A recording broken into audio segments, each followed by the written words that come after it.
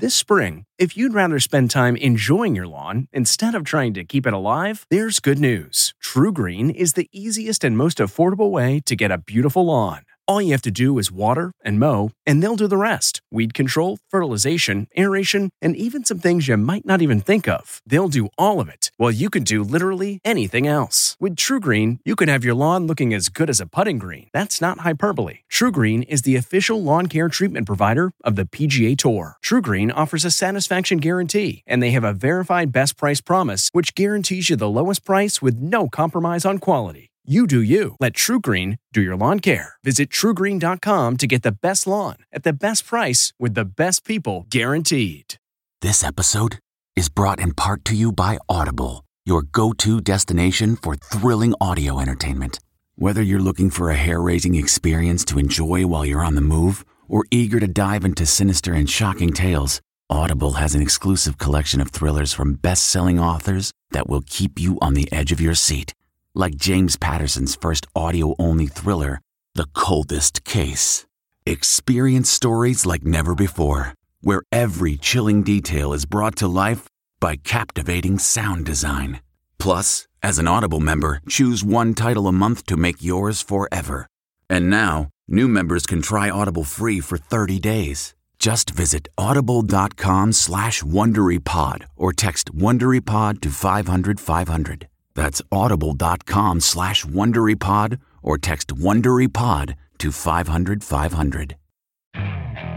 Okay, picture this. It's Friday afternoon when a thought hits you. I can spend another weekend doing the same old whatever, or I can hop into my all-new Hyundai Santa Fe and hit the road. With available H-Track all-wheel drive and 3-row seating, my whole family can head deep into the wild. Conquer the weekend in the all-new Hyundai Santa Fe. Visit HyundaiUSA.com or call 562-314-4603 for more details. Hyundai, there's joy in every journey. You're listening to the CBS Sunday Morning Podcast on Play.it, brought to you by the new film Trumbo.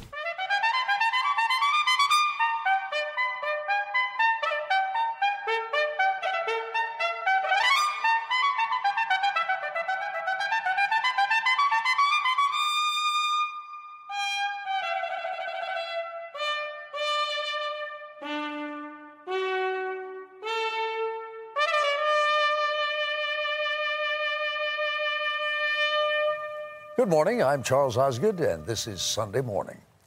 To take liberty with the Broadway classic September song, the days really do grow short now that Halloween is history and we've reached the month of November. Certainly short in the sense of fewer hours of daylight.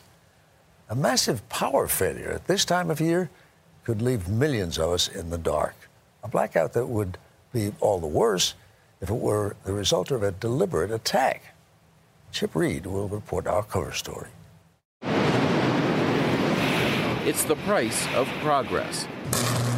The lights go out, sometimes for a couple of hours, maybe a couple of days. But what if the lights went out for weeks, even months? The work of cyber hackers. How prepared are we? Ted Koppel thinks the answer is not very.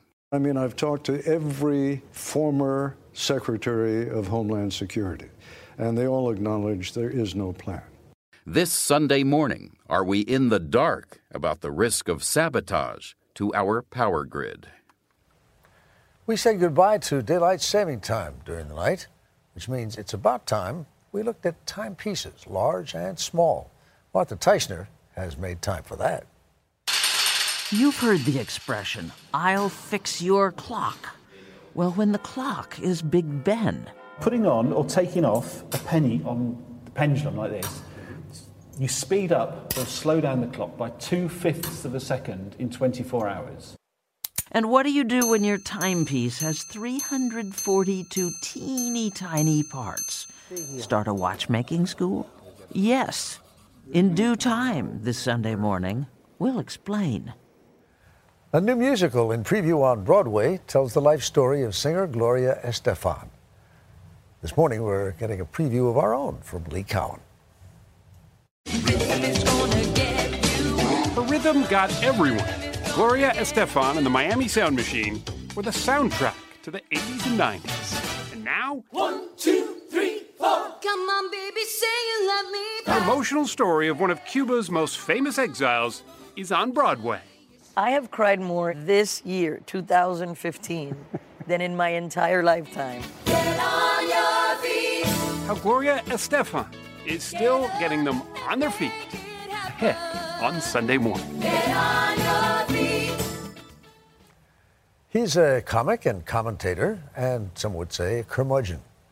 His name is Bill Maher, and he's talking with our Tracy Smith.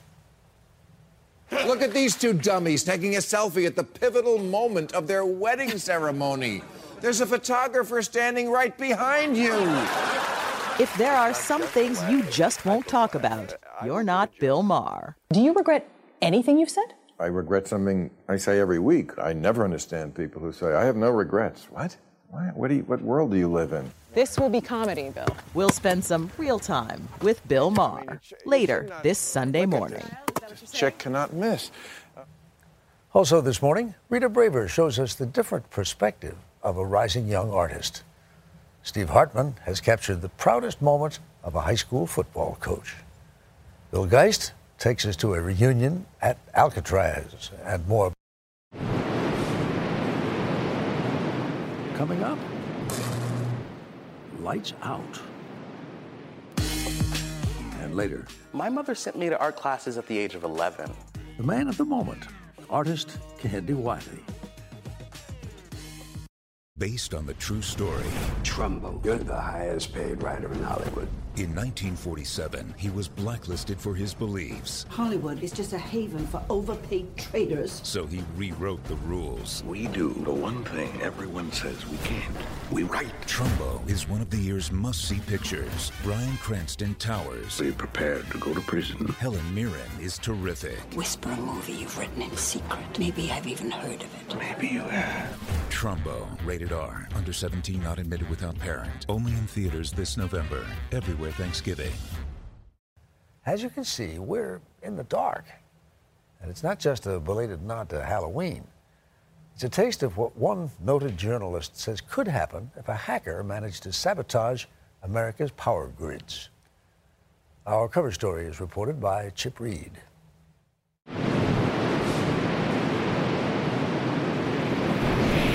When the lights go out, we usually know why. Hurricane Sandy coming ashore on the East Coast. Mother Nature is at it again.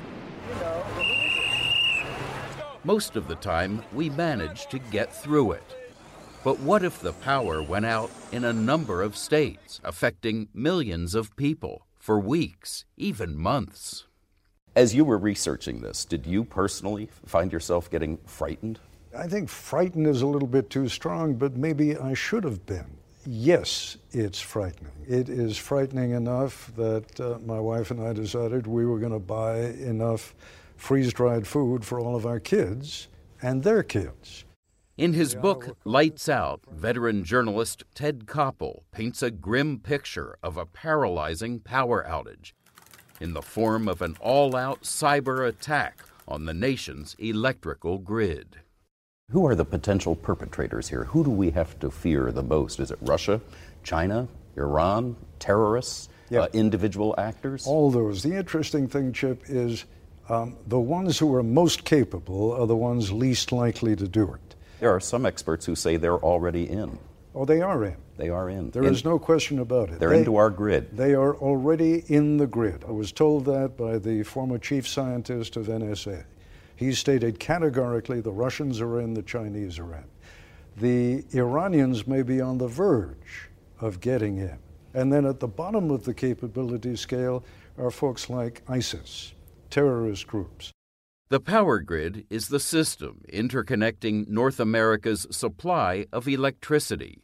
If one area has particularly heavy demand, power from another region can sometimes serve as backup. The downside to all this? If a hacker manages to take down an entire grid, a huge portion of the country, along with parts of Canada, could go down with it. The primary reason? Like so much else these days, the grid relies heavily on the internet. We have a sort of a joke in our security industry that there's no secure system. The only secure one is unplugged, turned off, and buried under 6 feet of concrete. Larry Pesce should know. He's a cybersecurity consultant who gets paid to find glitches in business computer networks. In other words, he's a hacker who works for the good guys. In the last 6 years of me doing testing full-time, there has never been a customer that we've been to that we have not gotten in.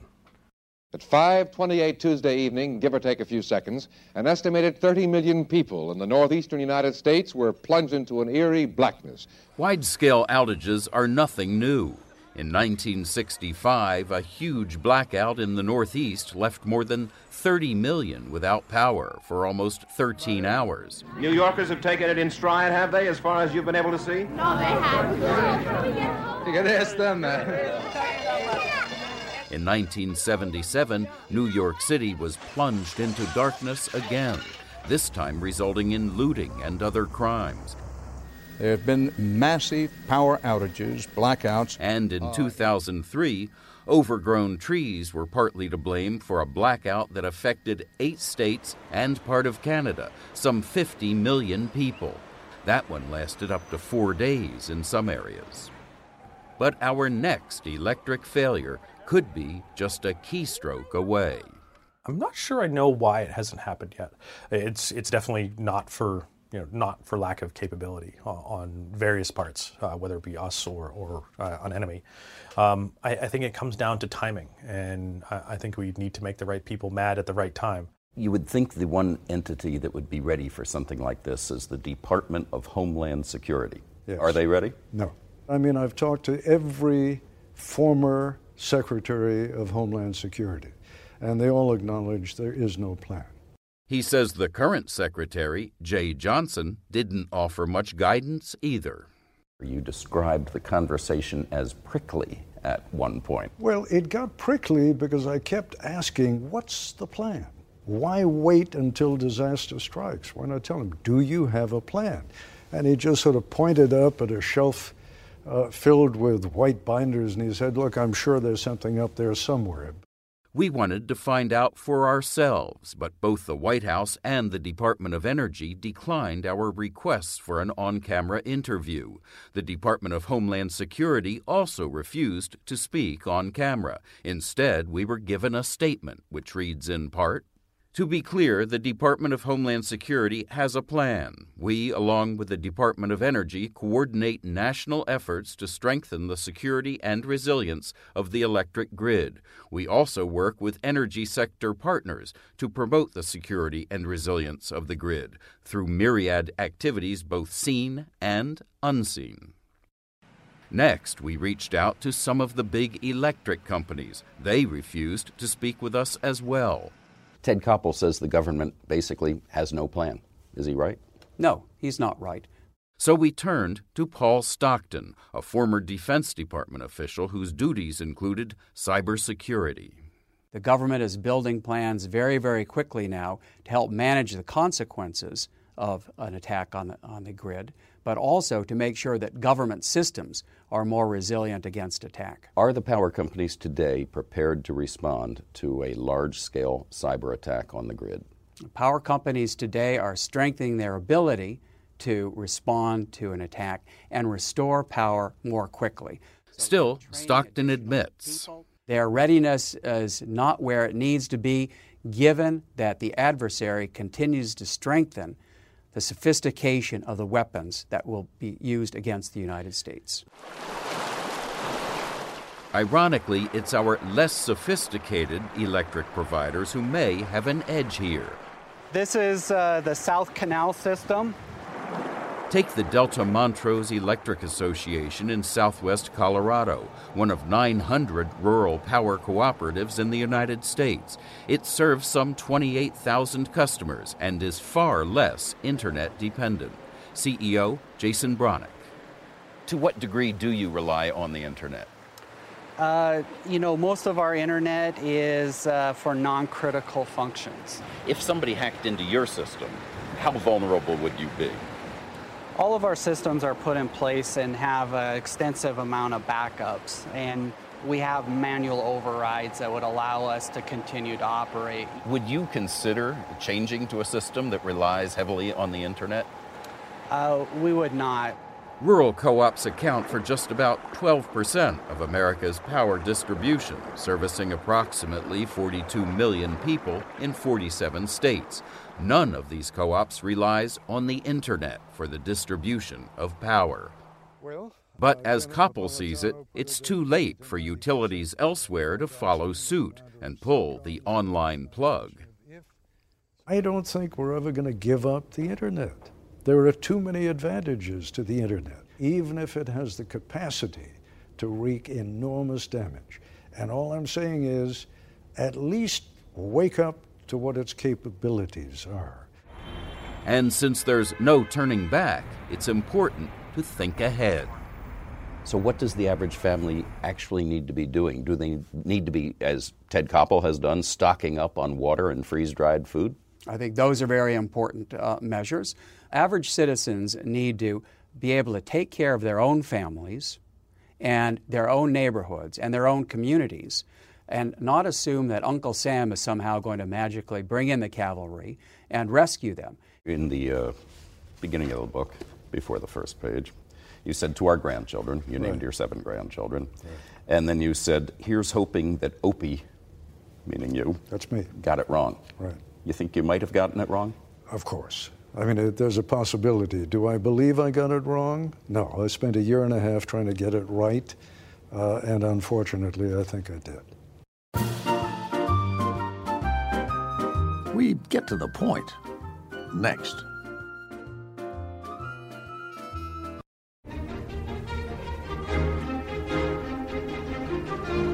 And now, a page from our Sunday Morning Almanac. November 1st, 1863, 152 years ago today. A day to write home about. For that was the day the future fountain pen magnate George S. Parker was born in Shullsburg, Wisconsin. Annoyed by fountain pens that leaked, young Parker began to design his own. He founded the Parker Pen Company in Janesville, Wisconsin in 1888 at the age of 25, and won his first patent the very next year. Many other non-leak designs were to follow, and Parker became one of the world's largest pen manufacturers. Even Sherlock Holmes author Sir Arthur Conan Doyle sang Parker's praises. For years it was a family affair. Witness this photo of Parker and his son Kenneth posing with the company's sales force along with the Parker Pen Band in 1925. An aviation enthusiast, Parker even had a plane decked out in the colors of his duofold model pen. George Parker died in 1937 at the age of 73, but his pens lived on. They were even used to sign both the German and the Japanese surrenders at the end of World War II. In recent years, Parker Pens has gone through a series of ownership changes and relocations. In 2009, the company announced it was closing its Janesville plant. Still, at least one Parker legacy remains in Parker Pen's hometown. A 6-bedroom brick home that once belonged to the Parker family was purchased in 2010 by the local congressman, Paul Ryan, who was elected just this past week as Speaker of the House. I do.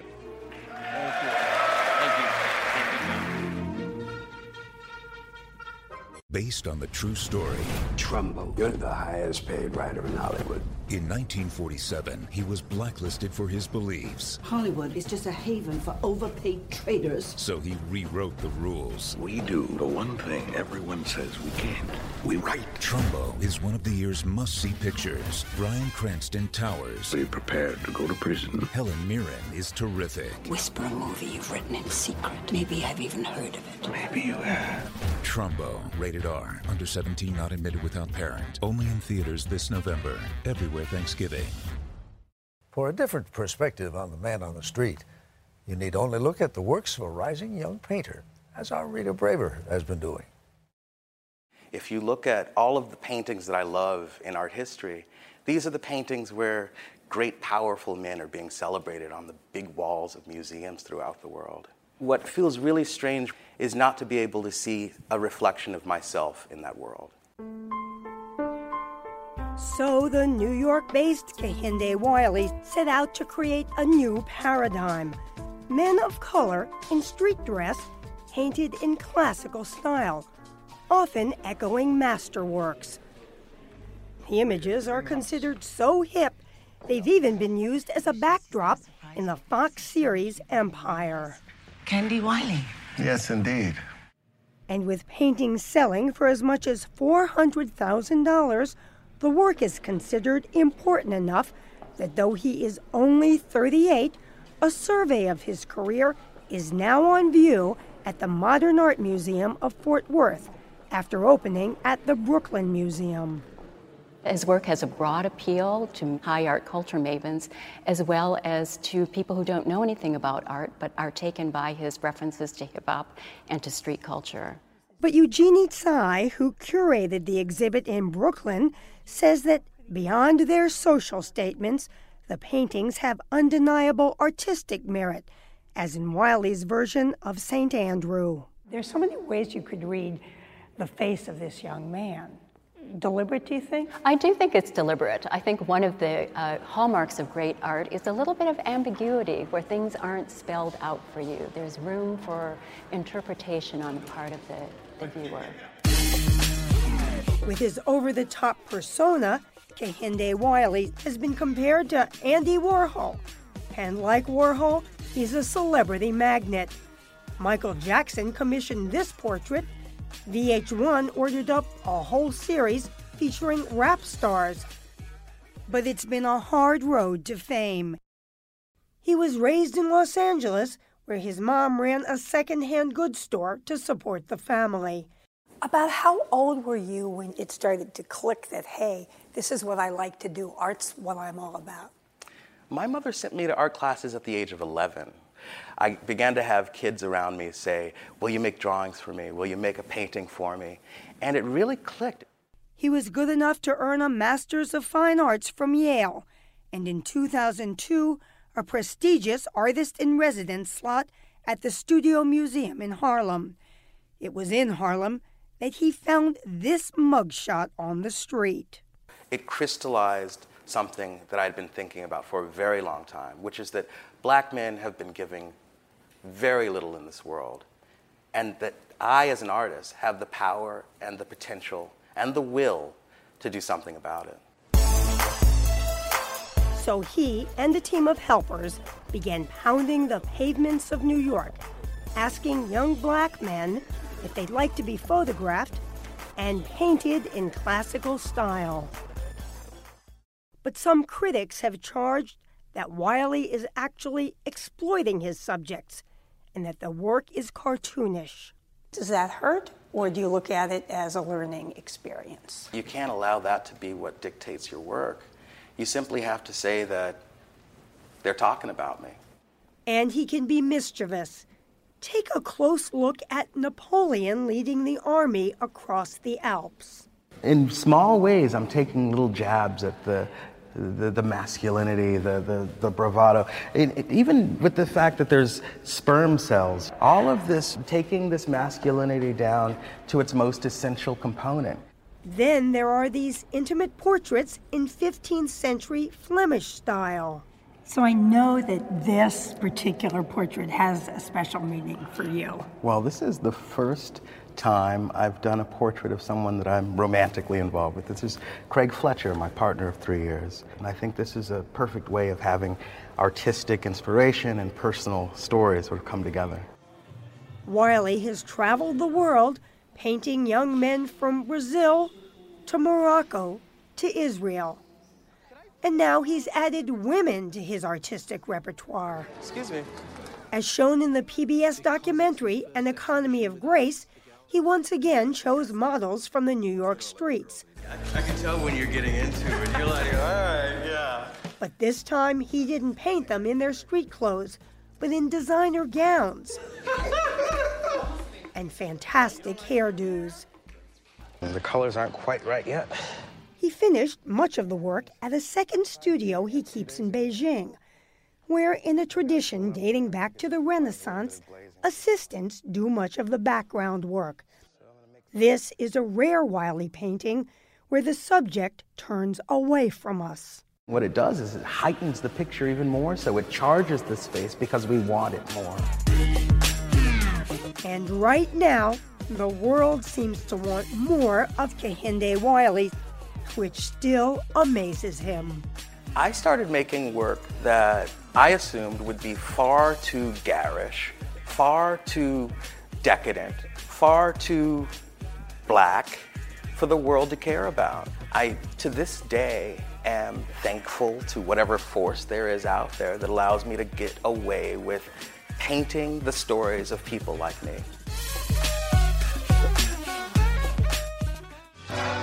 Does everybody really know what time it is?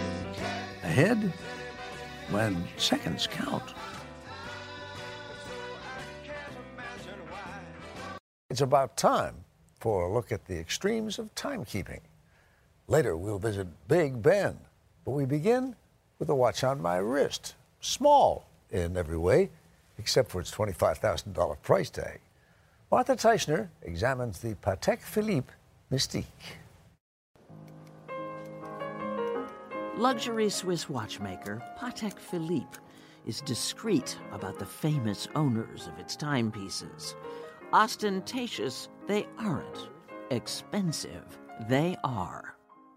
We generally start about $12,000, $13,000, and we go up. There are some very complex pieces that are over $7 million. Larry Pettinelli is president of Patek Philippe USA. This particular watch, if you'll listen, has two distinct chimes in it.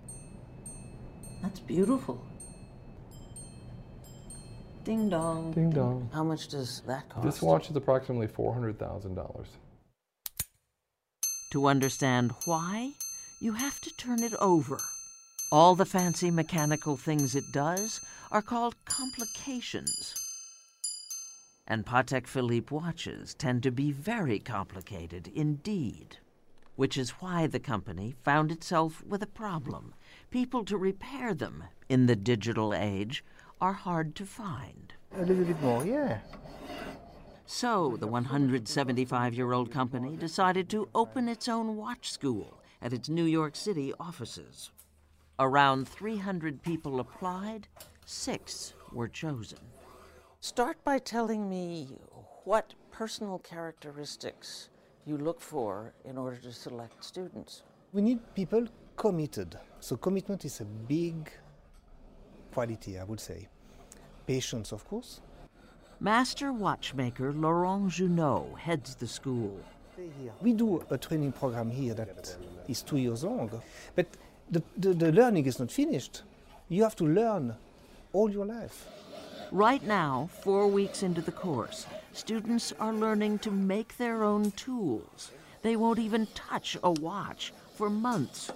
Just recently, we were working on some more screwdriver heads made out of brass and steel. Michael Morales loves working with his hands, but had no idea what to expect.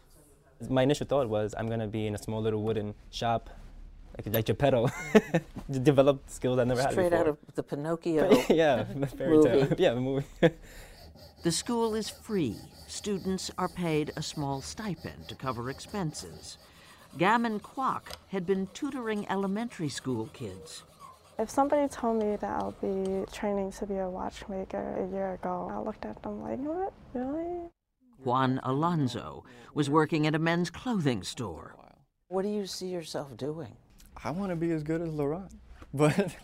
At the end of the course, if they pass their exams, Patek Philippe will hire them. They'll move from here to here, to a lifetime of silence and precision and learning. Ever since I was a little boy, I wanted to be a watchmaker. After 13 years at Patek Philippe, Jason Bird works on watches like the one he showed us through a microscope.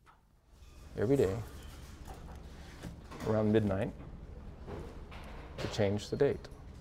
It can tell you accurately what year, what month, what day it is, even in leap years. And it knows it's a leap year, so it'll automatically go to February 29th. And remember, it's mechanical. There's no computer. In this season of smartwatches, Patek Philippe figures its customers will understand that this is a very smart watch, and that watchmakers have a future as well as a past.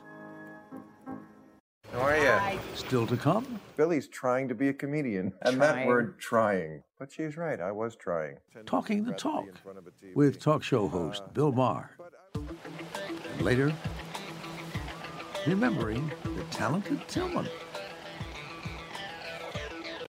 Welcome to Play It, a new podcast network featuring radio and TV personalities talking business, sports, tech, entertainment, and more. Play it at play.it. The guy asked all the candidates on the stage, what's your biggest weakness? You know, who's going to answer that honestly? Wouldn't it be awesome if they did, if they had truth serum before? I put my personal ambitions before the good of the country. It's Sunday morning on CBS. And here again is Charles Osgood. As that Barb from his HBO show this past Friday night demonstrates, it seems Bill Maher will say just about anything to get a laugh or provoke a reaction. Tracy Smith has our Sunday profile. Start the clock. Real Time with Bill Maher is live, unedited, and unapologetic. Now, if you didn't see the debate, let me just cut to the chase for you. None of them got suddenly smart. Are there some topics that are off limits? Not that I could think of. Boring or not newsworthy. And there was a war in the North and the South. And wait, before that, how about a geography lesson? I Okay. think people... Sudan is the largest country in Africa. Where is Africa? Okay. No boring here. Maher's HBO show is a frequent stop for A-list celebrities and politicians from both sides of the aisle who, without network censors, can say whatever they want. It's not bullshit. All right. You're always such a polite Bill. Just going to be a minute. There you go. Maher is an outspoken liberal atheist, and if you've never heard him say something you might find offensive, just give him time. It's under here. Just know that it's there. You got me with your imaginary friend. Does it bother you that there's a large chunk of America that doesn't like you? Well, it's funny that you say that. I'm so aware of that.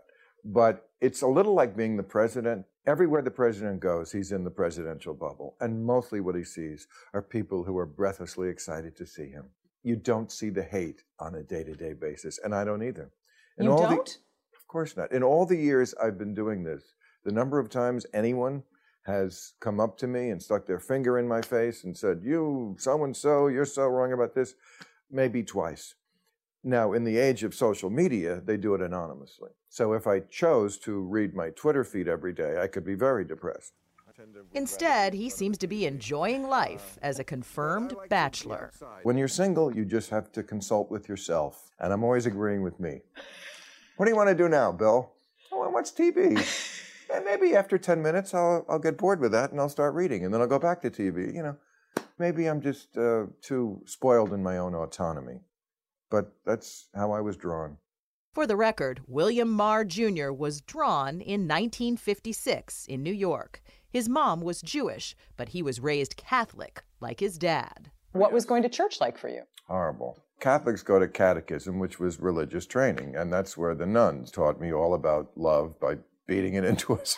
By the time he was a student at Cornell University, he'd stopped going to church and started doing stand-up gigs at local clubs. I really didn't want to tell anybody until I was established, but of course you can't do that because you have to pay your dues. Because you were scared that people would say, oh, come on. And I remember hearing my aunt, the rumor was going around the Christmas party what I was doing, and she said, did you hear? Billy's trying to be a comedian. Oh, dear. And that word, trying, you know, just hit me like, wow, but she's right, I was trying. We used to go into confession, and I would bring a lawyer in with me.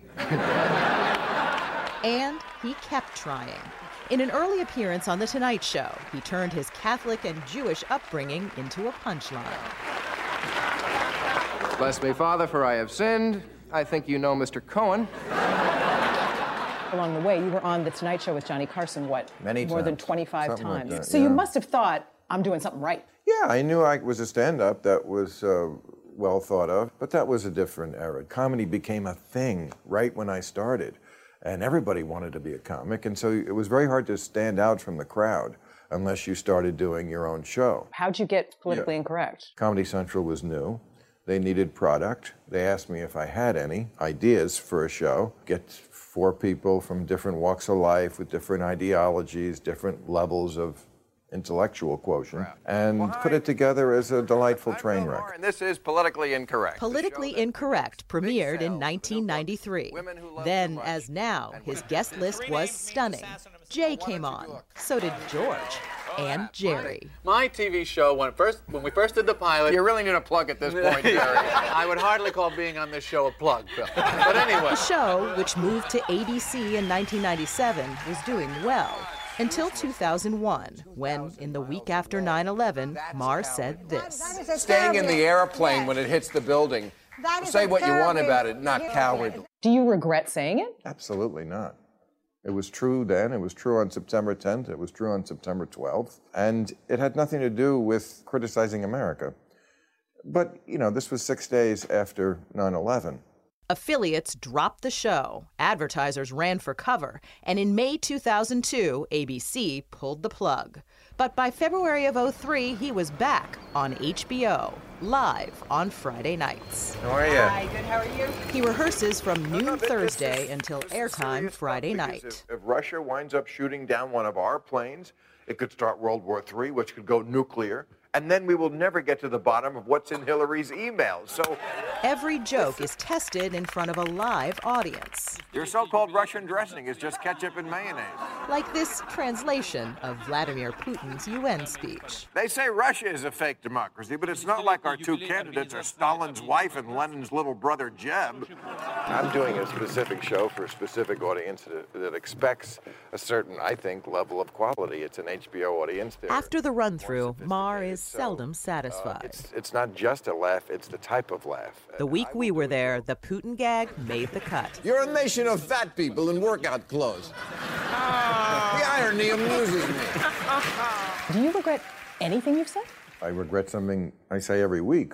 I don't have any major ideological regrets. I can't think of things that I've said that I really want to take back. Mostly what I regret when I drive home Friday night is, oh, you know, I should have let that person talk more on that, or I shouldn't have cut them off there. But, do you chew on that? Yeah, I do. I have a hard time sleeping Friday night. But that's just the perfectionist in me. You're not going to shoot with me? No, I will, but you're going to laugh at me. Why? This will be comedy, Bill. For Bill Marr, being a perfectionist has paid off. Oh, look at this.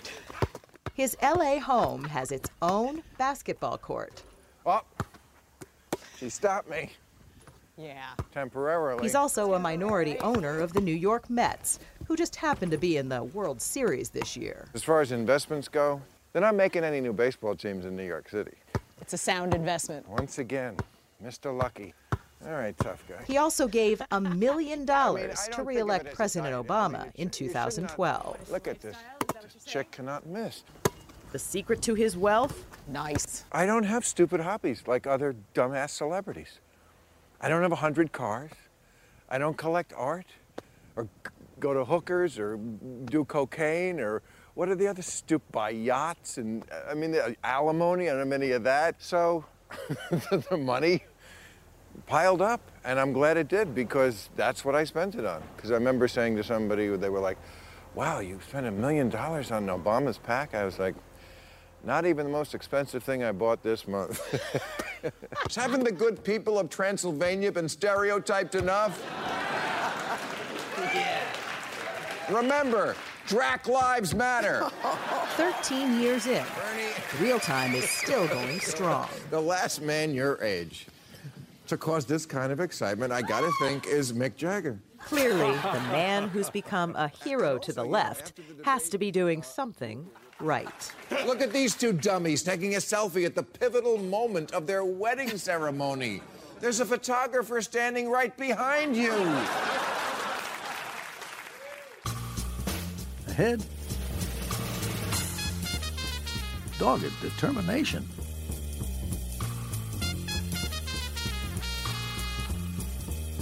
Okay, Tilly, you ready to go do your thing? It happened this past week. Let's go skateboard.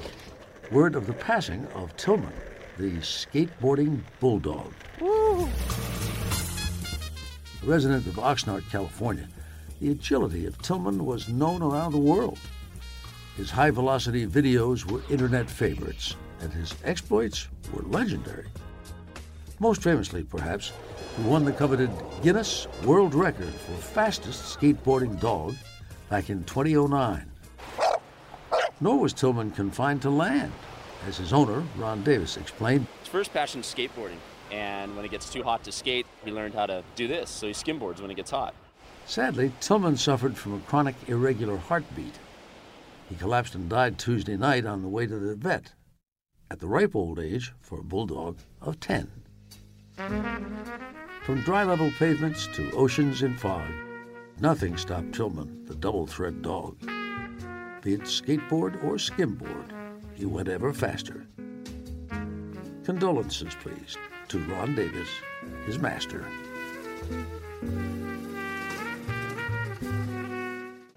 Here's my cell here. This is yours? Next, Bill Geist, behind bars. Based on the true story.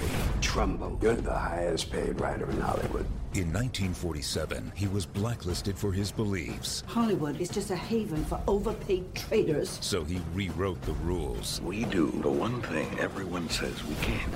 We write. Trumbo is one of the year's must-see pictures. Bryan Cranston towers. Be prepared to go to prison. Helen Mirren is terrific. Whisper a movie you've written in secret. Maybe I've even heard of it. Maybe you have. Trumbo, rated R, under 17, not admitted without parent. Only in theaters this November. Everywhere Thanksgiving. What better place for a rock reunion than on the island they call The Rock? With Bill Geist, we set sail. All right, good morning, everyone. Welcome aboard the Alcatraz Flyer. Alumni of a renowned San Francisco institution recently cruised to a rather remarkable reunion. And you guys never bumped into each other at other facilities? No, we met here. On the Isle of Alcatraz. Most of us were hard-headed criminals. We were convicts. We came here hard-headed, and we left the same way. Former guards, inmates, and their families were invited to return to the fabled prison. Welcome to The Rock. Celebrated in a dozen or more films, and once home to crime superstars, Al Capone, George Machine Gun Kelly, and of course, Robert Stroud, the Birdman of Alcatraz. Dog block. Solitary again. Did you ever meet him? Well, nobody met him. He was in solitary confinement. Returning inmate Robert Luke, class of '59.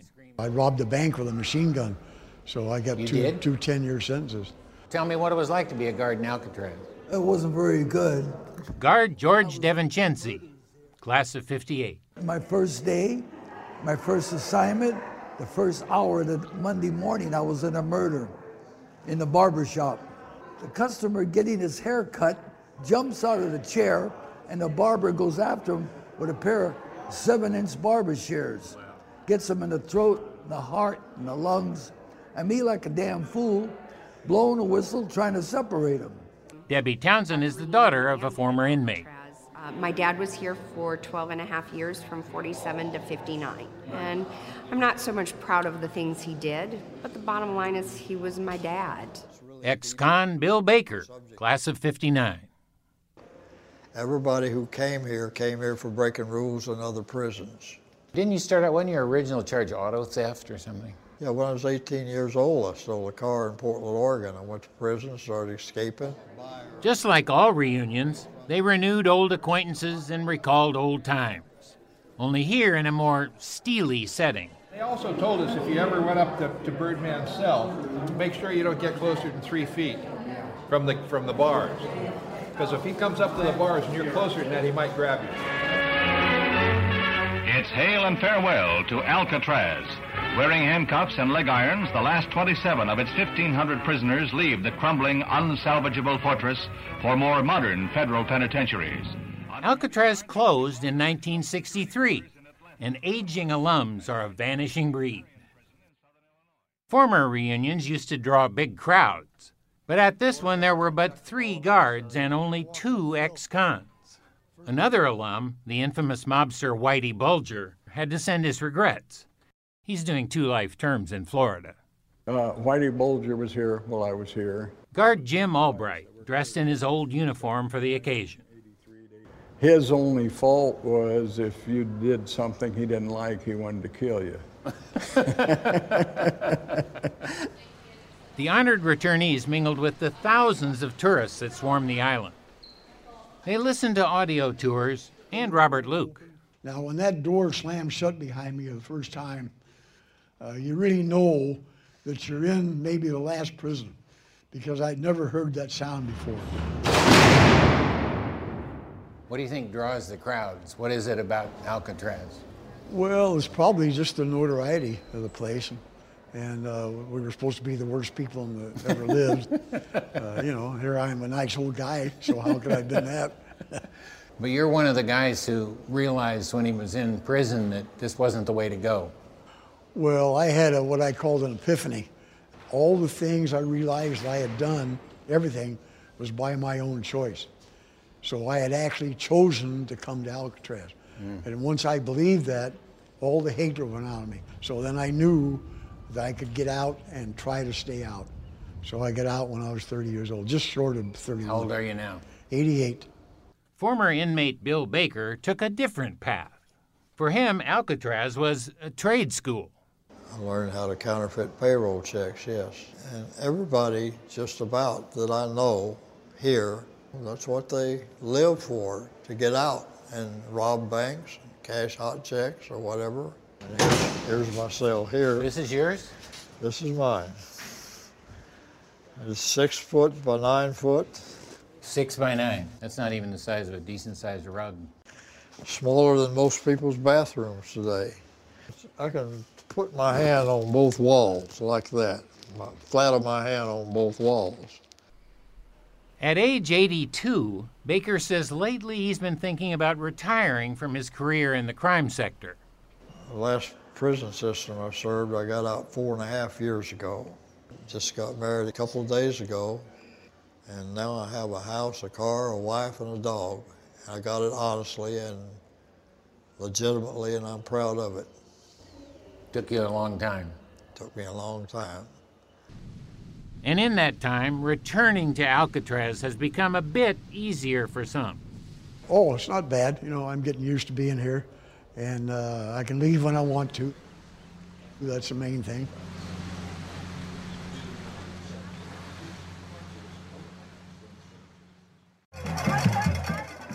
Coming up, just for kicks.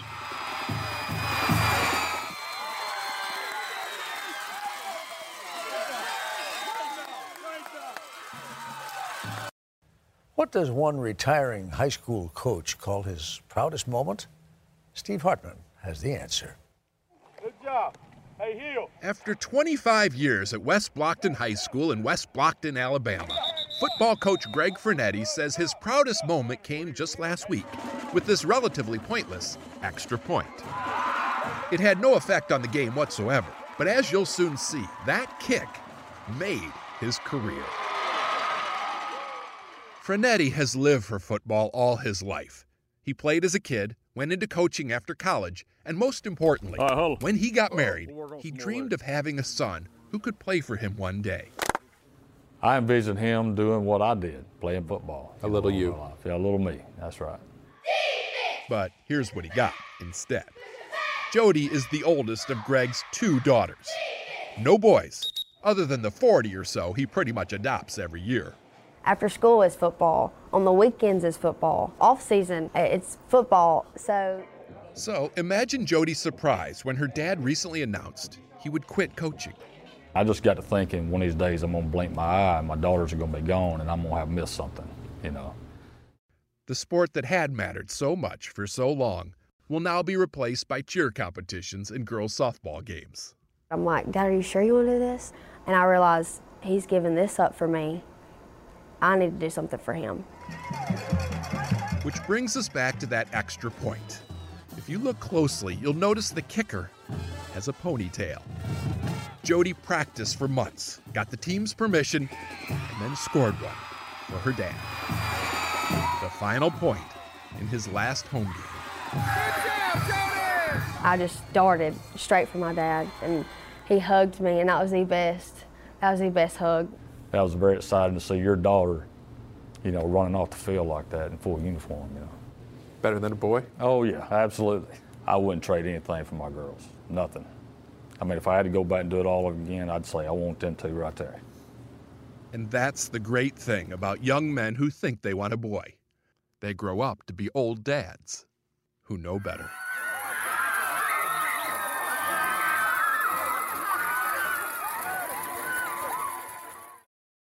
We have 6 of the 13 bandmates up here are original Miami. Next, Gloria gets her name in lights.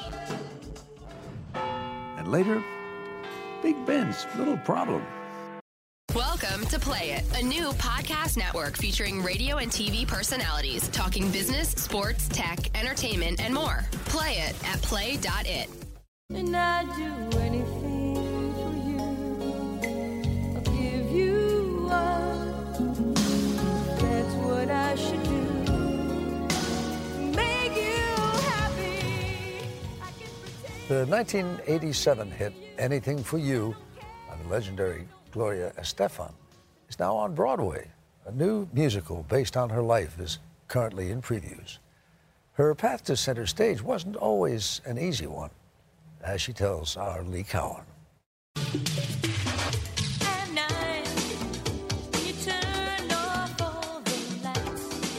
Back in the 80s, few knew what Latin crossover really meant in music until this happened. Gloria Estefan and the Miami Sound Machine became one of the decade's signature sounds. It's no easy feat to make the conga more than just a wedding reception ritual, but Gloria did that and much more. And I'd do anything for you. She was polished, poppy, and popular. She's had more than 100 top 10 hits across the Billboard charts, brought home multiple Grammys, and sold more than 100 million albums worldwide. These days, Gloria Estefan is at a different stage in her life. Whoa. Literally. No, she's singing, no clue of what's happening to you. At 58, the queen of Latin pop is seeing her life turned into a megawatt Broadway musical. On Your Feet. Is it what you expected? I don't think I ever could have imagined what this was going to be like. I never would have imagined it'd be so emotional. It's very personal. Oh my gosh, so much so. Hello, baby. Hi. You're great up there. Thank you. Gloria is played by Ana Villafañe, who bears an uncanny resemblance to Estefan. The minute she walked in, it was one of those movie moments, like, when they say they kid around in the movies, that face, I must have that face. They talked, and they soon found out they had a lot more in common. She and Gloria are both Cuban American. Both grew up in Miami, and get this. I think this was my locker right here. Hello. They both went to the very same Catholic high school. It's like stepping back in the time warp. A few years apart, mind you. I remember Gloria coming to visit school when you did the children's book, Noel's Treasure Hunt. You were here for that. Oh, yes. Oh, my gosh. And fun fact, I walked to where we are right now, there was a table, and I walked with my mom. And was signing books. You signed a book for me. I've never told you that. During a recent visit to their alma mater, the music made the years between them fade away. There they were, two daughters of immigrant families who had gone on to make it happen. Get on your feet.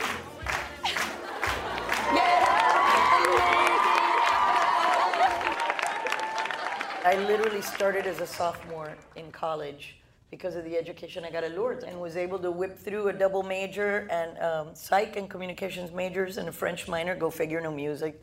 I thought I had to get a job. It really irks me when I hear someone say that the American dream is dead, because that cannot be further from the truth.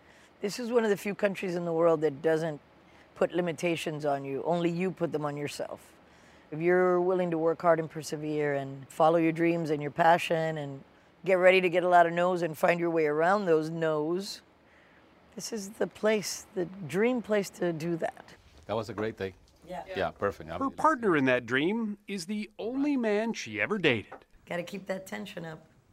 Her husband, multi-Grammy-winning producer Emilio Estefan. What was the first thing you noticed about Gloria? I think her eyes. Yeah? Her eyes? I love her eyes. I still love her eyes, almost 40 years after. Can I do anything for you? The play begins as they did, as young Cuban immigrants fleeing the regime of Fidel Castro. Gloria and her family were among the very first wave of exiles to arrive in Miami, settling in this tiny apartment. This was all supposed to be temporary. I mean, you thought you were going to go home, right? Yes, everybody thought it was going to be a matter of months. I still have my round-trip ticket, Pan Am Airlines. Still do. I still have it. Gloria's father, who'd fought in the Bay of Pigs invasion and later served in the U.S. Army in Vietnam, developed multiple sclerosis and required around-the-clock care, which Gloria helped provide. And I used to lock myself up in my bedroom when I was taking care of my dad and just cry through my music because I wanted to be strong for my mom. I didn't want her to see the weight of the responsibility that I had.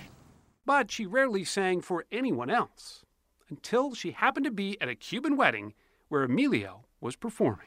I walk in and there's a guy playing Do the Hustle on the accordion with this band. Do the Hustle? Do the Hustle. Ding, ding, ding, ding, ding, ding, ding. And I'm going like, whoa. Her mother talked her into getting up on stage. Emilio was so impressed, he asked her to join his band, the Miami Latin Boys. But Gloria said, I can't. My mom would kill me. She would kill me. Even though she pushed you up on stage. Yeah, but she just pushed me up on stage for her own personal enjoyment, not to like launch me into a band traipsing around town. 1, 2, 3, 4, come on, baby, say you love me. The rest, of course, is history. Their unique blend of dance, salsa, and pop took not only the Latin world by storm, it took everyone by storm. But one night, at the height of all their fame, it almost all came to a screeching halt. Authorities in Scranton, Pennsylvania today said pop singer Gloria Estefan and her band were on a tour bus when it collided with a tractor-trailer. The accident happened on a snowy Pennsylvania highway in March of 1990. Hovering over me is Emilio, bleeding from God knows where. And he's going, babe, babe. And I'm going, I can't get up. Babe, I can't get up. I think I broke my back. She had broken her back. It took an excruciating hour and a half for rescuers to arrive. What were you thinking during that whole time on the bus? I want her alive. But then you start thinking, life is not fair. She was told she might never walk again, let alone perform. So she returned here, to the couple's home on Star Island in Miami, where Gloria started intense and painful physical therapy in this swimming pool. Little by little, the muscles could at least be exercised and used. How many hours a day were you doing that? I was rehabbing between 6 and 7 hours a day because what I would do is I would go in the pool. Yeah, because, I was on a mission. After nearly a year of rehab, Emilio thought Gloria was ready for her comeback, a live performance at the American Music Awards. It was a weird feeling because I'd say, something goes wrong, she's going to kill me. This is a live show, live on TV. I go, what if I break down? What if I can't hold it together? Ladies and gentlemen, the American Music Awards welcome back with love, Gloria Estefan. And he's going, you'll do it, you'll do it. You know something? That's my personality. That's who I am. I'm a believer. I think, that's what we make such a great couple. May not make it easier. The song they wrote, Coming Out of the Dark, said it all. Coming out of the dark, finally still I know it's shining on me. It's literally a thank you to everybody that helped me get through this very difficult time. And the fact that their prayers, their light, their good wishes carried me through this whole time. And I wanted them to hear it. And I'll be so much stronger holding your hand. It's the high point of the Broadway production, which isn't just about her music or her physical battle. It's about the couple's cultural battles, too. Because whether you know it or not, this is what an American looks like. The Estefans hope that their fans will see their story of immigration as a truly American experience. I'm hoping that they actually realize how much more similar we all are than just merely celebrating our differences. Rather than seeing somebody different on the stage, that they're seeing themselves. And in that, Gloria and Emilio Estefan show themselves to be true crossovers who did, in fact, get caught by the rhythm.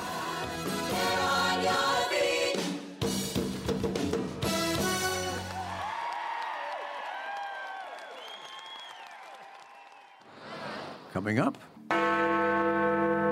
it's about time. It's about time to look at a timepiece a bit bigger than the wristwatches we saw before. Mark Phillips found it on the other side of the Atlantic.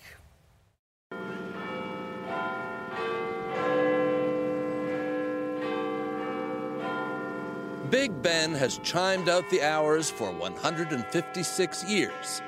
Or has it? What is probably the world's most famous clock has not only been the heartbeat of London. BBC News at 6 o'clock. The House of Lords is about to vote on. Through the BBC's radio broadcasts, it's arguably been the way the world has kept time. Big Ben has now been set to Greenwich Mean Time. British summertime ended a week ago. But it turns out Big Ben's reputation for reliability has taken a bit of a hit. Frankly, the thing has always been a little temperamental. The ancient clockwork may be a charming example of Victorian engineering, but it's never been particularly accurate. The clock always speeds up or slows down a little according to the temperature. And people like Ian Westworth, who maintain the clock, have literally had time on or in their hands. He's been using coins to adjust the clock, and he's got it down to a science. Putting on or taking off a penny on the pendulum like this, you speed up or slow down the clock by 2/5 of a second in 24 hours. But lately, fractions of a second haven't been the problem. Last summer, Big Ben was a whole 6 seconds out of whack. It's crunch time for Big Ben. A special committee studying the clock is considering whether the whole thing is so clapped out it needs to be shut down and rebuilt, a process that could take years.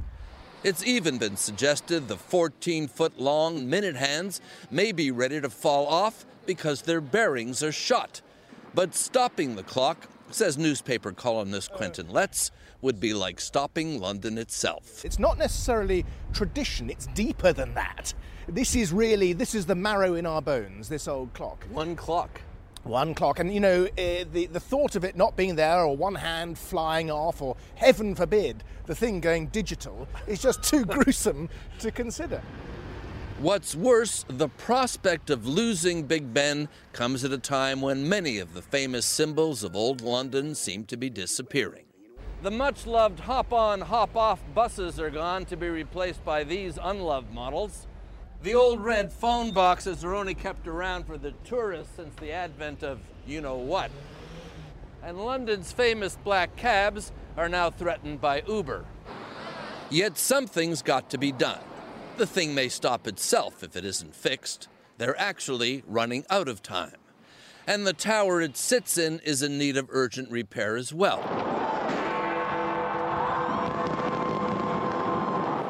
Unlike the buses, though, in Big Ben's case, you have to think they'll find a way.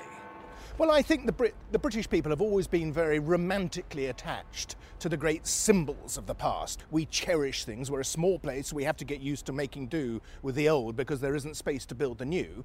But it's such a beautiful thing. I think that it's legitimately worshipped because it's not just to do with the old. It's the fact it's a really dinky, dainty-looking thing. And, you know, I pity if it weren't there. It would be wonderful if it were kept. It would be a disaster if it goes.